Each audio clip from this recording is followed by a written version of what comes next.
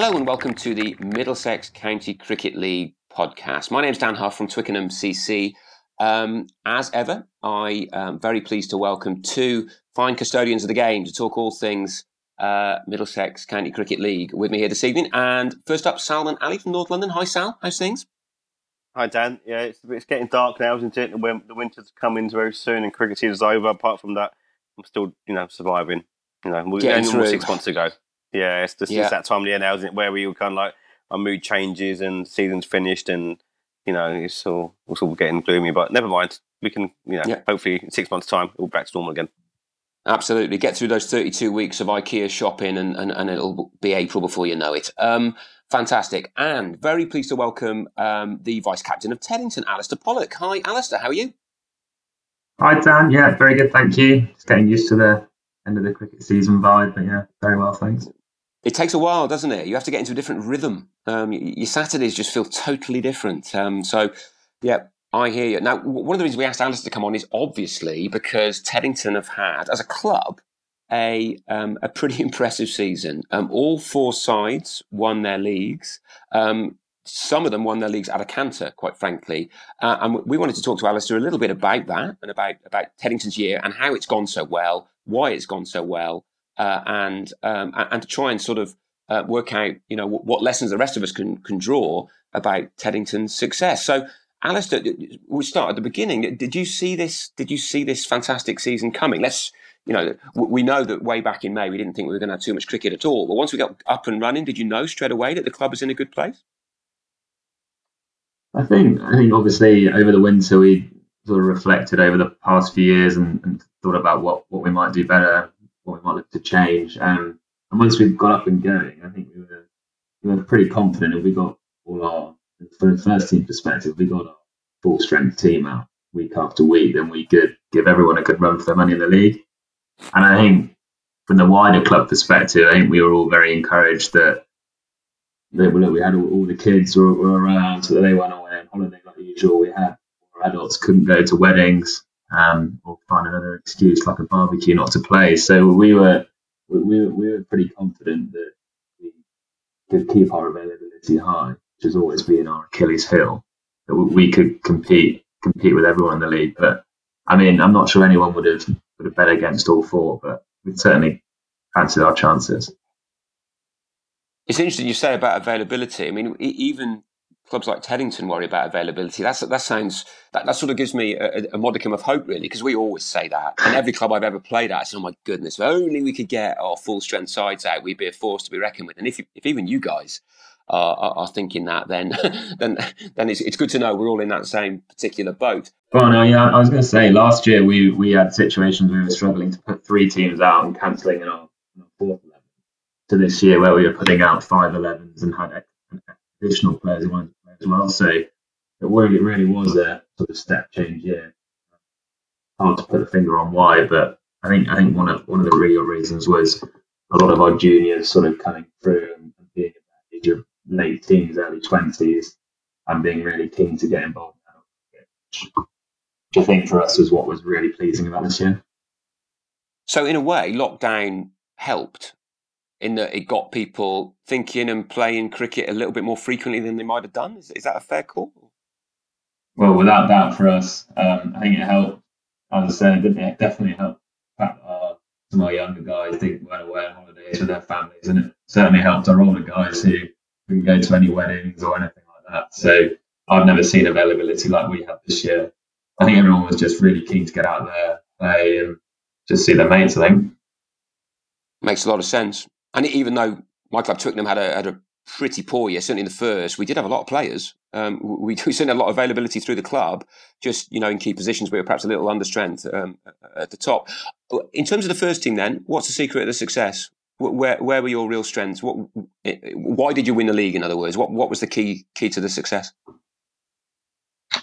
Well, I think our batting this year was seriously strong. We had weeks when we had Josh Knappett walking out to bat at 7, which I think always gives you a lot of confidence. And then I think throughout the order, people contributed in all different ways. I mean, Harry Evans, our overseas, was unbelievable this year. I think he averaged 69 or something, and whenever he went out to bat, just didn't look like he was going to get out, which obviously filled you with a lot of confidence. I mean, from a bowling side, we had obviously Abby came over as director of cricket. Abdullah, young left arm spinner, came over as well, both from Richmond, and they were invaluable for us sort of through those middle overs. So once we sort of got out of the power play, those two came on. When you add James Keatley into the mix, I mean, it was people really. I'm not sure we conceded over 80 all year. And then obviously Sam Harris with the ball as well, one of our younger opening bowlers, did seriously well, and he'll be a great prospect. So I think we had a few all-rounders in there. I mean, it really felt like we had sort of all bases covered. And then when you throw in the likes of Sam, Robson, and Gubbins, who played 4 games each, you start having quite a seriously strong side. Yeah, it makes a lot of sense. I was going to ask you about the overseas there, Harry. I mean, clearly an exceptional player. For those who don't know, how did you end up having an overseas? Because of course, a lot of clubs just gave up on that idea with lockdown doing what it was doing. Yeah, I think we were a little lucky there. I think Harry came over. He works at KPMG. Came over on a secondment, and we got wind that he was coming over, and I think it was through Sam Robson's dad actually. Sort of links in Australia where we've had a few overseas in the past, and he came over early January time, so we were here before various lockdowns started happening, and then got him on board, and he's so relaxed, just wanted to play a bit of cricket, didn't want to take it too seriously, and we were just really lucky that how good he really was. Just borrowed everyone's kit, broke people's bats, but just scored so many runs. I'm loving that. Great, he didn't want to take it that seriously, so he joined Teddington and won the Middlesex League. For most club cricketers, that's like, wow, he must be some player. Where did he play his cricket at home? I mean, obviously he was a top quality cricketer. Yeah, he's from Gordon in Sydney. So okay. I think he never played any professional stuff, but by all accounts, he was one of the best players over there for many years. He's in his early 30s now. So I mean, we had a few people in their sort of late 20s, early 30s, which I think, whilst it's really, I think North Middlesex last year probably won it through their youth of Cracknell and Holman, whereas this year I think we had quite an old team, which I think can help in these situations, that sort of people can get you out of sticky situations just with the cricket they've played in the past. Yeah. So, Alistair, you mentioned about the fact that you didn't. How many games where teams scored more than 180, for instance? I did look at that actually. There is quite an interesting fact in seeing that your bowling obviously was so strong. So, were your tactics were to bat first and sort of pile the runs, or then just put the squeeze on sides? Who are trying to chase a big score with your spin and your sort of seam attack.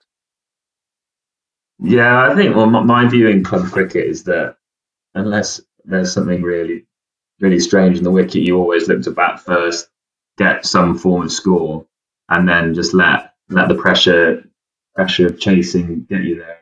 That's what happened in quite a few of our games this year. And I mean, as I said, when you've got the likes of Abby, Abdullah, James through the middle, as long as you don't get off to a terrible start with the ball, trying to do a few times, you're going to be there or thereabouts. And I just think chasing in club cricket, chasing in professional cricket is hard enough.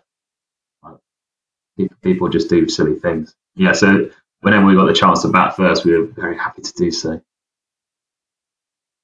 That's quite interesting because last week Sal was talking to Alex Blofield from Shepherd's Bush, and he said he really, really prefers chasing. And I've heard that from many a club cricketer. They want to know what the score on the doors are, and they find it easier to control the game when they're chasing. I have to be honest, I've never subscribed to it. I'd much rather have 260 on the board and say best of luck, chaps, rather than chase and have that scoreboard pressure. But I'm really interested to hear that you guys are in that position too. And the rest of the side. I was going to say I played with Blowers at Cambridge, and he was actually went to the same school with me in Shrewsbury as well. He's far too laid back. Now hold on, you're another Shrewsbury guy on here.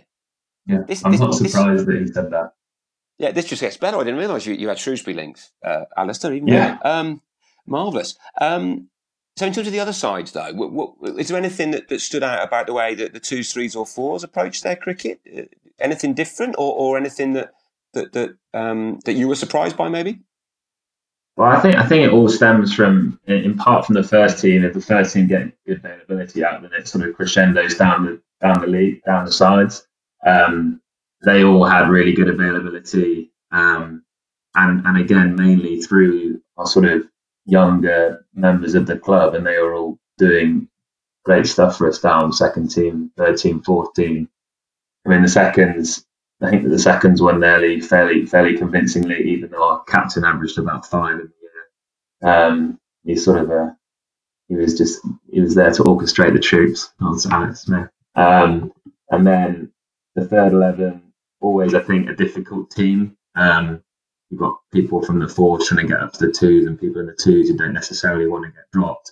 And Paul Hyam took it on this year and did an amazing job. He won our club win of the year, which just shows the sort of effort that he put in. And then I think down in the fourth team, you're never quite sure what's going to happen there. And Matt O'Toole's done it tirelessly for a few years, and I think fortunately for him, he was in a situation where he could play this year with all the and actually put out a fifth 11 having to ring up and cancel. But you have all sorts of characters amongst all different teams. I mean, some of the second 11 teams we put out this year would have given our first team a couple of years ago a decent run for money beating them. So when you look at we saw that, Alistair. To be honest, the Teddington Twos were very, very strong, playing the same division as Twickenham Twos, and we felt that there was a number of players there that would play first team cricket at a lot of other clubs. It shows something about the strength in depth. I think your point about Matt O'Toole is very well made. I mean, captain of the lowest team in a club is always a difficult position, right? You're the one who has to sweep up when others have nicked your players. But he put in a lot of miles actually organising the cricket in Division 6B. He got in touch with all of the other clubs, said, I know we're not playing in the county league format this year because it was only down to Division 4. And he arranged all the fixtures. He made sure all the teams had games. Now, a cynic might say, well, it's because he had a strong team and they wanted to win the league. But I genuinely don't think it was that at all. He just wanted to play cricket. And I took my hat off to him. I thought he did a fantastic job of getting Division 6B up and running. And a lot of people at Twickenham, in our fifths who play in that division, would not have had as much cricket had he not put that effort in. So, respect due. Yeah. I thought he did really well. Totally he's a law unto himself. And you have to have those people at the club. They have to be there. And to his credit, it's not just his effort he puts into the fourth team.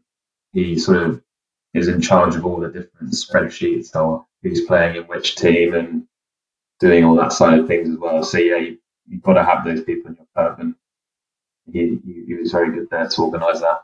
Certainly gave us another league to win, I guess. Impressive character. Yeah. Sal, over to you. Alistair, so you touched earlier on about having obviously Sam Robson, Nick Gubbins playing sort of 4 games each for you this season. So I want to sort of ask you about the impact they had on the team itself, maybe even the club itself, actually. But obviously, aside from that as well, you've got Josh Knappett, ex-professional, fantastic keeper, and obviously brings a lot to the side in terms of experience and sort of ability. And alongside that, again, you've got Abhishek Jhunjhunwala, who's played IPL cricket. I think he might play Shane Warne, or he has played some big names in his career. What do those sort of guys bring to the table in terms of, on the pitch and off the pitch? Yeah, Abby's definitely played with a few good players. He certainly likes to tell us he has anyway. I mean, to have Robbo and Gubbins in the team, like Gubbins came out late availability playing the Ealing game, and it just gives everyone a lift. I don't know. I mean, from our perspective, they're very much part of the club, so you certainly don't plan to have them available and for them to play. But when they turn around and say, "Yeah, we'd like a hit," or Gubbins in a situation, "I'd really like a bowl," you just get him in, whoever it might be. I mean, Nick, our usual first team captain in the last game of the season, we had him both available, and Friday dropped himself. And pretty selfless from your first team captain when you're about to win the league to drop yourself. I think that's just really what we're all about, just trying to get our best team on the pitch. And I mean, when they're around, it's not like they're anyone else. They're just part of the team, and it's always helpful to have them at the top of the order. And it just gives us, well, actually with Gubbins, he's usually just in your ear saying, "Oh, come on, mate, let me on the ball. Leggies are coming out well." Okay, sure, mate. But yeah, I don't know. They just, I mean, I don't, from an opposition perspective, then you probably look at it and go, price that it's not. It's a bit. It's not ideal having them at the top, but for us, we love it. We try and make them feel part of the club. They both came to the club at the end of the season, so I hope they think they're part of the club. We certainly do. We love having them around. I mean, and Josh as well managed to get 6 or so games out of him this year. He's such a badger. He absolutely loves it. Sort of up to speed with all the stats. Just so many theories. And to have someone again with his experience around it, let alone his ability, it's amazing. And fills you with such confidence. Throwing Abby into the mix, who, when he was at Richmond, we always looked at him and thought, I mean, I know he's an ex-pro, but sort of as a league player, one of the, if not the best player in the league, around his batting and bowling. To have those people in, this is great. Makes it very easy when you're throwing the baton of captaincy. You just don't let them do it. I must admit, I noticed I came back to the pavilion when you guys played on the green, and I remember walking into the pavilion and Sam Robson was there having obviously a socially distanced drink, and I did think that's quite interesting. You know, the game had finished, I don't know what it was, must have been an hour and a half earlier, and yet it's still there, and you would not have known that he was, you know, someone who's got an Ashes 100 to his name, and that's got to be good, right? If he's got to be good, if he's prepared to sit down and have a beer rather than race off and worry about his next professional commitment. I think it says a lot for the camaraderie of the team that he does that. How long Sam played for you now? Is it second year? Or was it the first year? I think it's the second year now. I think he played a few games for us last year. This is his second. Obviously, we had Govins has been at the club for 10 years or so, I think, since he's a young guy, so he's been around. At one stage, we thought we might have Tom Lace as well, because he used to play for us as well. But powers that be decided that might be a step too far. Right. And what about your background, Alice? I mean, obviously, I wasn't aware that you spent time in God's County in Shropshire. But what's your cricketing background? So I played at school. RGS Worcester and at Shrewsbury. Played a bit of A Troop stuff for Worcester, but nothing ever too serious. Always overshadowed by my younger brother, who's currently a professional. But then I went to Cambridge. Played 3 years or so there, and that was sort of possibly the funnest cricket I've ever had. Sort of playing against some seriously good players. Playing obviously with Alex Blanford in my last year, and he came to do a Masters. And then I've been at Teddington for 5 years, and then before that I was at Barnt Green in the Birmingham League, so played a lot of league cricket there. Good club. Barnt Green, they're very strong, great club to be a part of. Still follow them. They're still playing actually in some semi-final. I don't know how they are. That's right. Birmingham League's not finished yet. Yeah, it's still going. I love it down there. And then the last 5 years or so, William Frome persuaded me to go to Teddington. Never looked back, and obviously really enjoyed that. And what about Cambridge University cricket? Because I don't think we've spoken to anybody who's mentioned that explicitly, although we may well have spoken to people on the 25 pods that we've done who've been at Cambridge. But it's always strikes me as a slightly funny season because a lot of the cricket is inevitably early season. So there's a lot of wickets that I guess are quite sort of optimal for seam bowling. It may rain a bit. But you say it was a wonderful time. You really enjoyed it. How many games is a Cambridge University season? Well, I guess it's a bit of a hybrid because you have the MCCU stuff, which I think is about to finish, but we had that at the same time. And that was all in sort of April, May, when you might play the counties. And certainly from my perspective as a slow seamer playing in later on. But you used to play a few of the MCCU games early doors. Certainly had a few snowed off in March. That's what I was thinking. Yeah, it was mad. I was mad, and then it tended to sort of blew a bit more into the sort of blue stuff, a bit more which obviously all built playing against the varsity matches against Oxford, where we used to play against a load of my other Teddington teammates, which is fun to reminisce about. Won this year for the game, which is always important. The fact that you say it's good to reminisce means you probably won a few, right? Well, I've never won a one-day game. I was fortunate enough to win the 4-day game last year. and a T20. But yeah, it was always competitive cricket, but always really fun. Obviously, really, playing at Fenners. A lot of people put a same to club cricket, but a lot of people put a lot of effort behind the scenes. It doesn't always get seen. Great place to play. Yeah, I really enjoyed it. Super. I had one last question about Teddington. I should have asked a bit earlier, but I forgot. New pavilion this year. And I went to see T20 there in August, and the pavilion was great. It looked fantastic. Obviously not in full working order because of the COVID limitations and everything, but you must be over the moon with that. Yeah, I mean, it's amazing. Anyone who's been to Bushy Park this year and seen the transformation from a Royal Pavilion, which had character, but I think people have been looking for a while to upgrade it, and through the effort that has gone in is unbelievable. And William Fruin, sort of in his last few years of chairmanship, that was his sort of what he wanted to leave behind. And then you've obviously got the likes of Matthew Rees, who sort of ran the whole project, and all manner of other people who are involved. I mean, now the structure itself is massive. And I'm sure it goes down in part to why we had such use it properly. I mean, for years to come, I think Williams certainly left his legacy there, and we're just very lucky to be able to play there now. Certainly makes a change to the old pavilion. It is, yeah. It's a different beast, isn't it, altogether? Without wanting to pry into too many details, I mean, how did you fund it? I assume through multiple different sources, but was there a clear sort of strategy for using different pots? Is there anything other clubs could learn from there? I think we were very lucky from a few very generous people. Gave money, gave a few loans. I think there was a lot of hard work behind the scenes to secure various different grants. I understand a lot of these are against how much you can raise yourself. I certainly wasn't involved. I think that the players sort of were giving donations over 3 years period. I think it was about to end. But I think it was a club effort, but I think at the end of the day, you really need those people to give up a serious amount of time and energy and to drive it forward. And without those few, it certainly wouldn't happen. I think that's a story.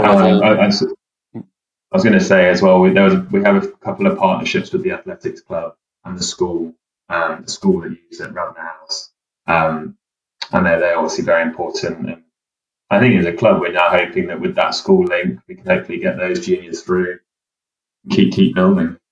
Mm. I think the point there about it being a long-term project that requires serious financial planning is, I mean, it's an obvious one, but it's just so fundamental, isn't it? You know, you need to have multiple streams of funding, and you need to have committed people. Not rocket science, but absolutely, if you don't have it, then pavilions don't get built. So, and I thought it was great when I popped by in August. It looked like a really good addition to everything Teddington were doing. I wanted to move on, though, Alistair, to something Teddington didn't win. Okay, which of course is not very much this year because Teddington did win an awful lot, and that's the League Cups, because we had the final from finals of the League Cups this weekend. Now, Sal, your side, North London, was involved in one. Should we kick off with that one? How did that one go? Actually, we'll start the main one first, or the League One. Then I can ramble on about North London. So the League Cup one, which was mainly for Premier Division sides and 2 Division 2 sides, was contested at Old Deer Park and saw Ealing defeat North Middlesex by 9 runs. Very close game in the end. Ealing 2 for 8 in their 45 overs, with Ollie Wilkin back in to the runs with 79, and Ben Graves, who's been a very good addition for Ealing this year, good all rounder. Bowls left arm spin, bats up the order, scored 74. As I said, the Northland gave it a good go, but as I said, fell short by 9 runs. Conor Nurse, who's been in some fantastic form recently, with 43. Captain James Parso, 62, but in the end, just a bit of too much to get in the end. And so congratulations to Ealing, who won the Cup this year. And then we did have the League Cup 2, which was held at Winchmore Hill, and it involved Winchmore Hill and North London. A low-scoring game. North London batting first, 1-4-1, all out, with Will Jones scoring 54. I mean, have to credit Winchmore Hill's fielding and bowling. I thought the spinners bowled really well. Their fielding was exceptional. I mean, they did drop a couple of catches, but beyond that, they took some really good catches as well. And they was really just, on the ball all round, quite a sort of youthful side, lots of energy. Second innings was a tight affair. I mean, they won by 3 wickets. They did lose a few towards the end, so might have sort of flattered North London slightly. But I mean, again, credit to North London for going to the end. But again, as I said last week, it was a battle of Jones versus Gattin. Who comes out on top will win the game. Gattin was 79. Was basically the difference between the two sides. He's a Premier Division cricketer, and he showed it on Saturday. Just a class knock, hitting shots all around the ground. Just seemed 2 levels above everybody else. There was a great battle though with him and Will Jones. I mean, it was almost like 3 overs or Donald versus Atherton, 2 top players going toe to toe at each other. Will Jones finished with figures of 9 overs, 6 maidens, 1 for 12, and he bowled a fantastic spell. And the only play decent figures, not bad. Not bad effort. And Gattin was really, really cautious against him. Did hit for 1 boundary, but as I said, it was 2 guys, lots of respect for each other, really going hard at each other. And as I mentioned, Gattin was definitely the difference. But Winchmore Hill played their part in the field earlier on. I have to just say as well, in general, it was at end of season. We've never been in the final for a long time, and we brought a healthy sort of crowd down. Winchmore had played their part as well. I would say there's over 300 people watching the game. Lovely sunshine, and played in good spirits. Obviously, there's a little bit of chat flying around as you'd expect in a final, but overall, played in good spirits. 2 sides who had a lot of respect for each other, and you have to credit Winchmore Hill for hosting it fantastically well. They had stewards there. They had a really good sort of signing-in system. Bar was well managed, and for me, actually, what was the most fitting moment itself was that Della Rita Blanche was there. We all know he's not been too well in the last sort of couple of years or so. He was there watching, and at the end, when Sasha Selvaratnam, the captain, was awarded the trophy, he went over and gave Della a massive hug, which was, everyone there just almost could appreciate that, and it was really, a poignant moment in terms of how that was, received by everyone around. And what was another pleasing aspect was the fact that Winchmore Hill had 9 players who come through the Colts, and North London had 6, so 15 of the 22 players who come through both clubs. And I think that's an important point to bear in mind, because I think Ealing and North Middlesex also, we all know, our clubs with lots of players who come through the Colt system. So maybe this League Cup this year in both sort of formats has benefited the clubs who have young players who want to play on Sundays, are also good cricketers, and it's quite interesting to see that the 4 finalists have been clubs with sort of good Colt systems, producing good young players who want to carry on playing cricket, both days this year, and have resulted in producing decent sides that have got to finals. So that's maybe something to bear in mind for the future for any sort of clubs looking to, maybe get to sort of some finals in the future. And I'm going to come into this as well. We are going to obviously discuss the format, which I think, having spoken to people around the ground on Saturday, there was umpires there who umpired, there's players there who play regularly. There was the Winchmore Hills podcast host there as well, Don Phillip, was an interesting guy. And the census is kind of that the format's worked really well this season in terms of having 2 separate competitions. And is it something that we could go next season, permitting obviously that we have a full season? I personally, I'm in favour of it, definitely, because to see my club in a final, which, as I said, not happened for a long time, having a big day where they have their sort of moment in front of a big crowd is probably quite good. Whereas normally, we might get drawn away at North Middlesex early April.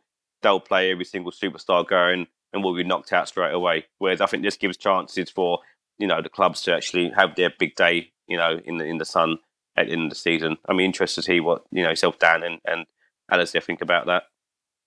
Yeah, what do you make of that, Alistair? Is there a case for having 2 different competitions there? I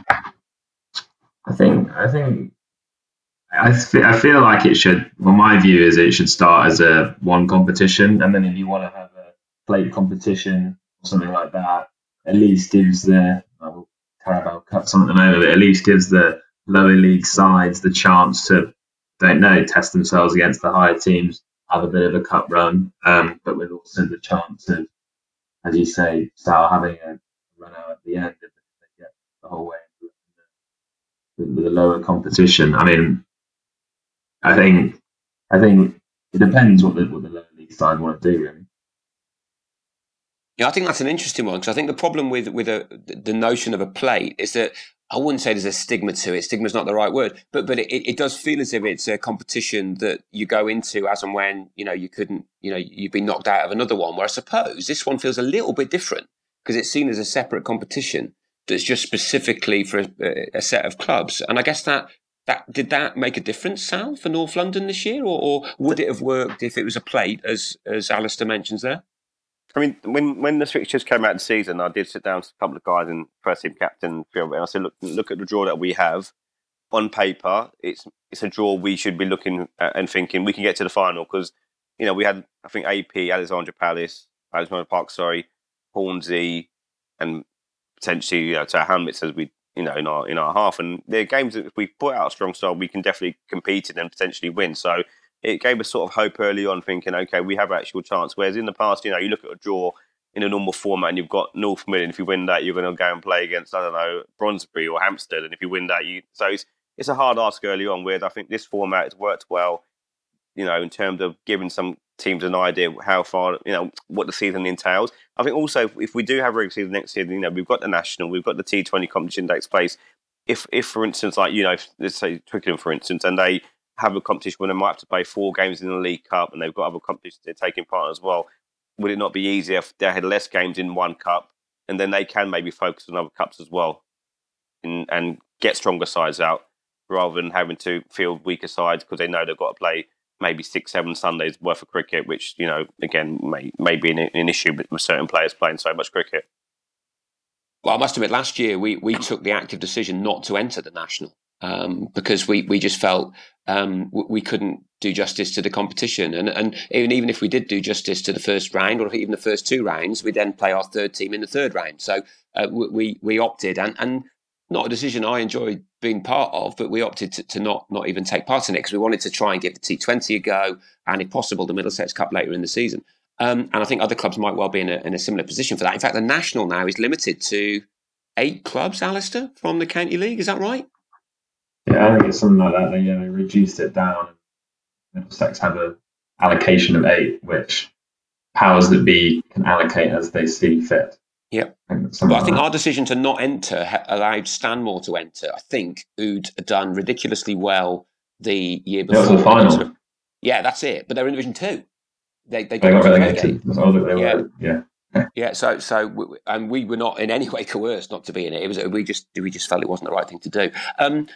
But I mean, I do worry in an 18-game season, Sal, that there's a lot of cricket here. And will your availability at North London, do you think, still be the same if you've got the 18 league games and all those other competitions?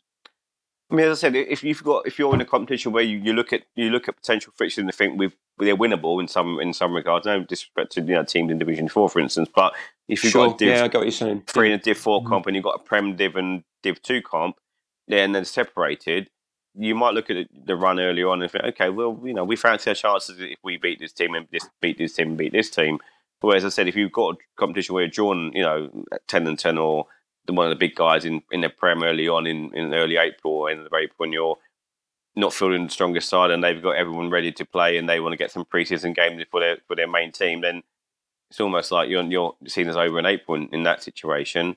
I'd be interested to see what happens. I mean, as I said, speaking to people around the ground, definitely in favour of it. There was a couple of umpires who thought it was a good idea. So we'll have to wait and see what turns up in the winter in terms of that happening next season.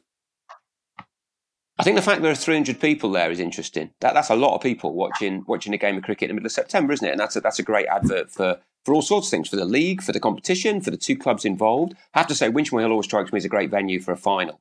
They put on a good do, and I'm sure they play everything by the book, Sal, right, in terms of track and trace and all the rest of it. Yeah.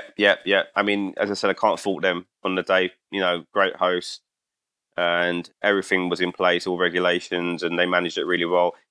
Come back to North London in general as well, and I suppose Winchmore Hill. We had obviously supporters of the club. We had our women's team come down. We had Colts there watching. We had ex-players coming down to watch. So it was a really good club occasion to end the season, because obviously now the season's over. So it was a good way to. Obviously, we didn't win the game, but we gave it a good shot. But in terms of as a club itself, it was just good for everyone. For the players to see all these people there watching them. So it's something that I'm sure they relish and they would love to do again, in the next couple of years if possible. Yeah, I can imagine that. I mean, I had some correspondence with Tim Royale from Winchmore Hill earlier in the week, and he was saying that they've, it's a great way to end their season. And they got a 7th team out at one point earlier this year. They've got 7 sides out on a Saturday, which is it's unbelievable. Managing to get seven players, and of course, all populated by juniors. And I know Highgate have been talking about getting the 7th out at one stage. So it goes to show there's a lot of cricket being played, and it's nice to see a club that's really bounced back from a tough few years, strong junior section win a trophy in front of 300 people. I mean, that's good for them. So hats off to Winchmore Hill there. Thinking about the winter, now obviously we're not going to have too much cricket to talk about, but cricketers still think cricket and still prepare for cricket. So given that in a normal winter, Alistair, what would you guys at Teddington be doing? I mean, obviously this is going to be slightly complicated this winter coming with COVID restrictions, but would you guys be netting before Christmas, or do you leave any formal nets until the next calendar year?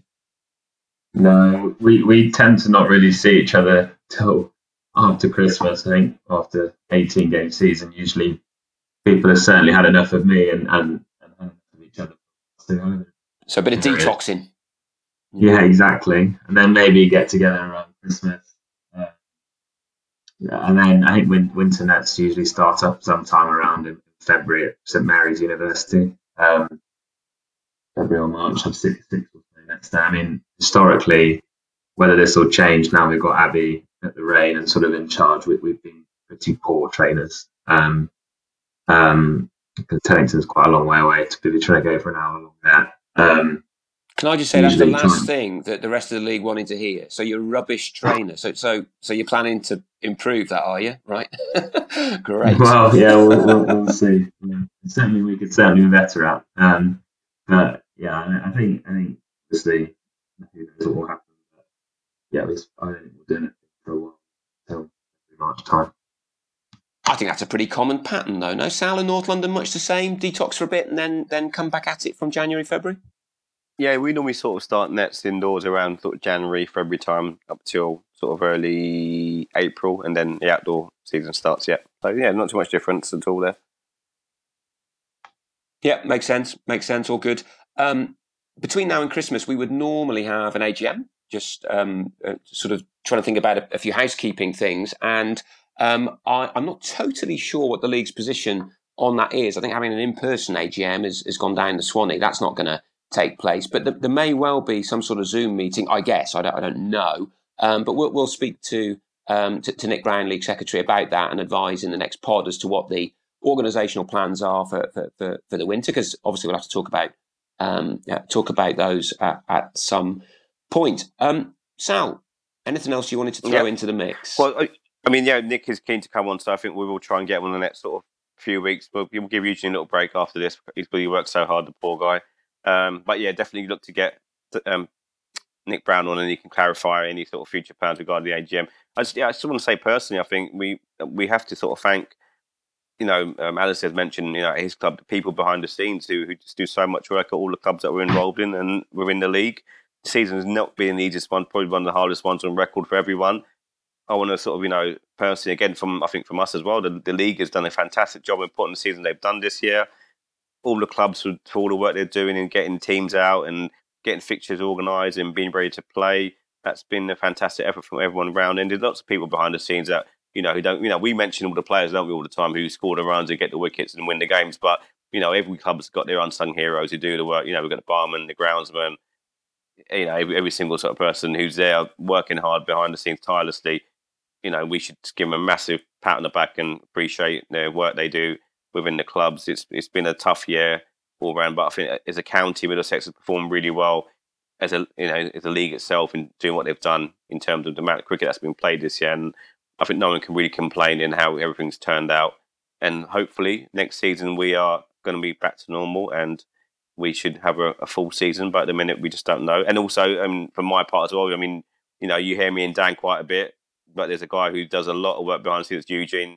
He's amazing. The guy, he does all the tech stuff. Me and Dan just talk, don't we? But yeah, exactly. That's very true. We couldn't do it without you. That's very true. No, he sits around. He has to do the 2 hours editing afterwards, and get everything together. So, and actually, I was just thinking on this almost a year of our podcast. So it's been a enjoyable year. We've had some great feedback from people. Keep letting us know what you think about the podcast. It's nice that we've got people all around the world listening to our views on cricket within the league, and we obviously we're going to continue with this and keep things going. But as I said, any ideas, any suggestions, any guests you'd like to have on, then please get in touch with me or Dan or Eugene, and we'll do our best to get them on. So, good year so far, and long may it continue. Absolutely, I second all of that. I think the league's done a fantastic job. The 9-game season has worked as well as it could possibly have worked. No, I think there's been really competitive cricket, regardless of whether teams could actually go up or down. The cricket's been great, and thanks to Nick and all of his team and all of the individuals who've made it work. We all appreciate it. As you say, though, so I hope next year we are back to 18 games. I hope that there is a semblance of normality. Fingers crossed there will be. I think organised sport has now got itself in a place where it's seen as being a much more low-risk issue than, say, having a pint of beer in a pub at 10:30, which, of course, we can no longer do anymore. So fingers crossed it will be back to normal next year. Alistair, anything you want to throw in at the end? No, nothing. Yeah, just looking forward to next year. Hopefully getting a chance to play with a red ball again as a bowler. Yeah.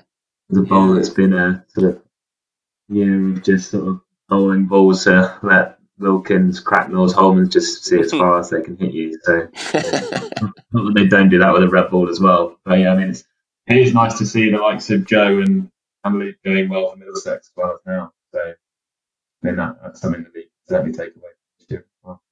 Absolutely. Sal made the point, actually, when we recorded our pod last week, that at the time there was a Middlesex game on and there were 6 players in that Middlesex side who played league cricket this year. So that's clearly great. That's a great advert for what the league is trying to do. We'll probably be back in a couple of weeks, maybe 3 weeks. We will see to talk about developments as they develop. In the meantime, as Sal mentioned, all feedback very welcome. Thanks again for listening. And Sal, Alistair, thanks for coming on board. See you all soon. Cheers, Dan. Cheers, Alistair. Cheers, guys.